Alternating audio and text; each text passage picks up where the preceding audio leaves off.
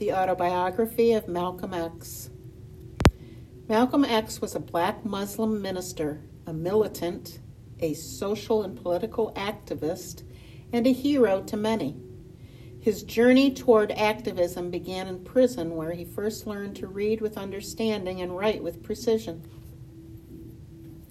It was because of my letters that I happened to stumble upon starting to acquire some kind of a homemade education. I became increasingly frustrated at not being able to express what I wanted to convey in letters that I wrote, especially those to Mr. Elijah Muhammad. In the street, I had been the most articulate hustler out there. I had commanded attention when I said something. But now, trying to write simple English, I not only wasn't articulate, I wasn't even functional. How would I sound writing in slang the way I would say it? Something such as, "Look, Daddy, let me pull your coat about, cat," Elijah Muhammad. Many who today hear me somewhere in person or on television, or those who read something I've said, will think I went to school far beyond the 8th grade. This impression is due entirely to my prison studies. It had really begun back in the Charleston prison when Bimby first made me feel envy of his stock of knowledge. Bimby had always taken charge of any conversations he was in, and I had tried to emulate him. But every book I picked up had few sentences which didn't contain anywhere from one to nearly all the words that might as well have been in Chinese. When I just skipped those words, of course, I really ended up with little idea what the book said. So I had come to the Norfolk prison colony, still going through only book reading motions. Pretty soon, I would have quit even these motions, unless I had received the motivation that I did. I saw that the best thing I could do was get hold of a dictionary, to study, to learn some words.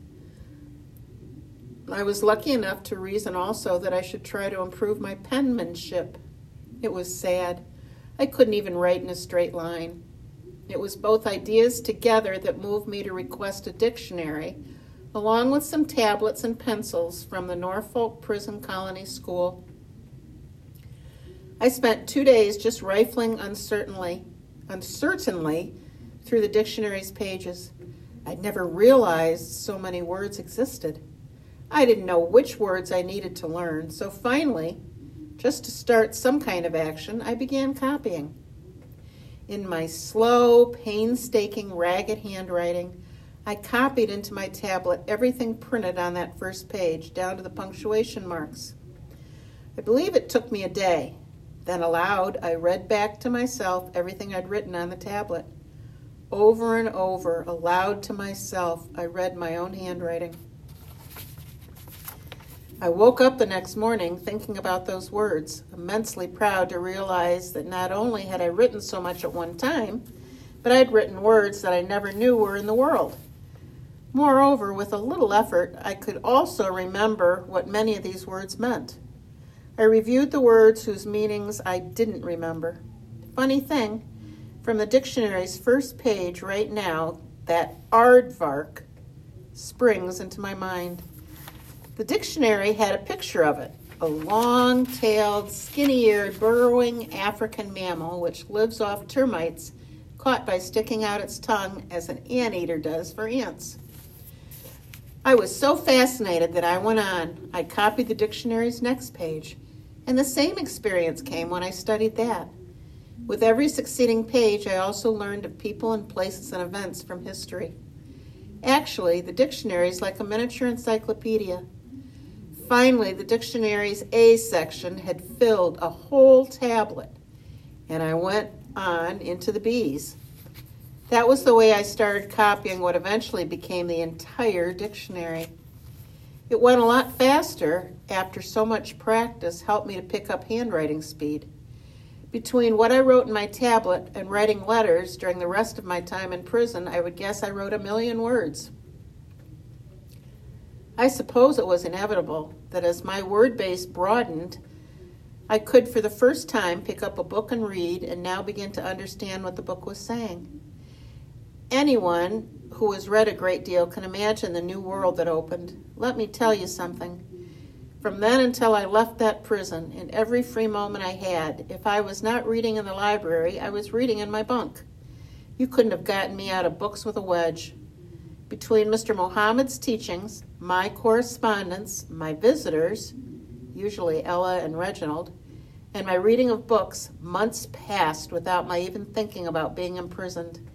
In fact, up to then, I never had been so truly free in my life. The Norfolk Prison Colony's library was in the school building. A variety of classes was taught there by instructors who came from such places as Harvard and Boston universities. The weekly debates between inmate teams were also held in the school building. You'd be astonished to know how worked up convict debaters and audiences would get over subjects like, should babies be fed milk? Available on the prison library shelves were books on just about every general subject.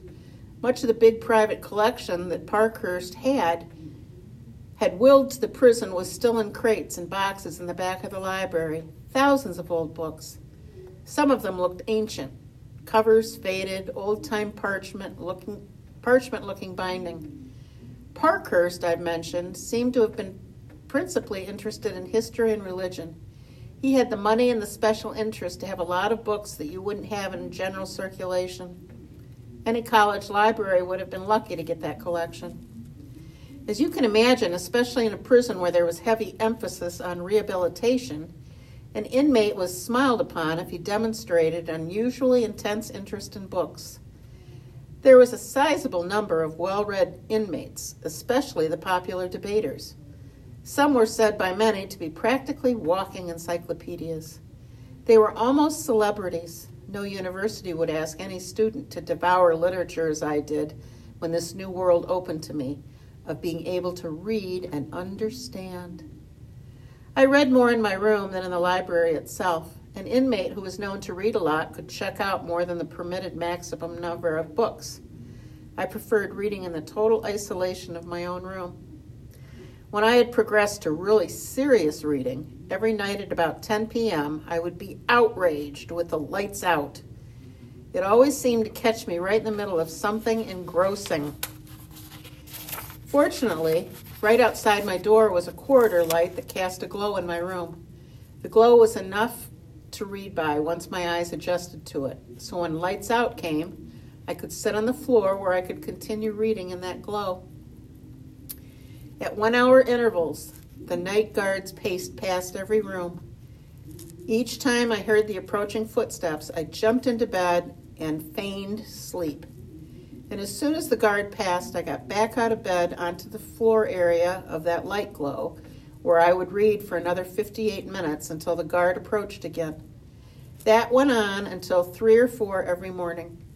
3 or 4 hours of sleep a night was enough for me. Often in the years in the streets, I had slept less than that.